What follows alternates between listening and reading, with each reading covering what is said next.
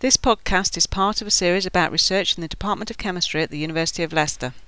Dr. Paul Jenkins will now talk about current aspects of research in cancer chemistry. Current cancer treatments using chemotherapy involve drugs which kill cancer cells. These drugs also kill normal cells, and so the patients experience side effects when they take these drugs, such as hair loss and other things are quite common. The new age of cancer drugs is concerned with using chemicals to act as inhibitors on the enzymes that control the cell system, and these chemicals or these new drugs are no longer toxic, are no longer killing cells directly. And it's this new age of drug discovery that we are taking part in at the University of Leicester.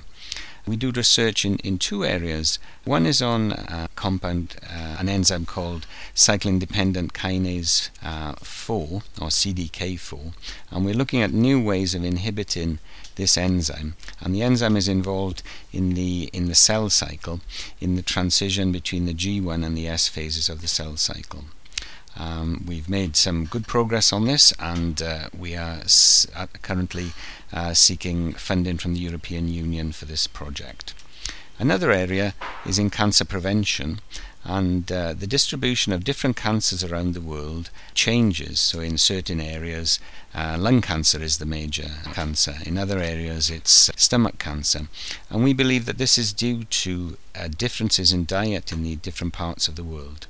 And so what we're interested in is taking compounds that are actually from red wine and modifying them so that they last longer in the body and maybe can be used as cancer preventive agents. So we have two topics in cancer chemistry. One is new inhibitors of CDK4 which affect the cell cycle, and new drugs for cancer prevention.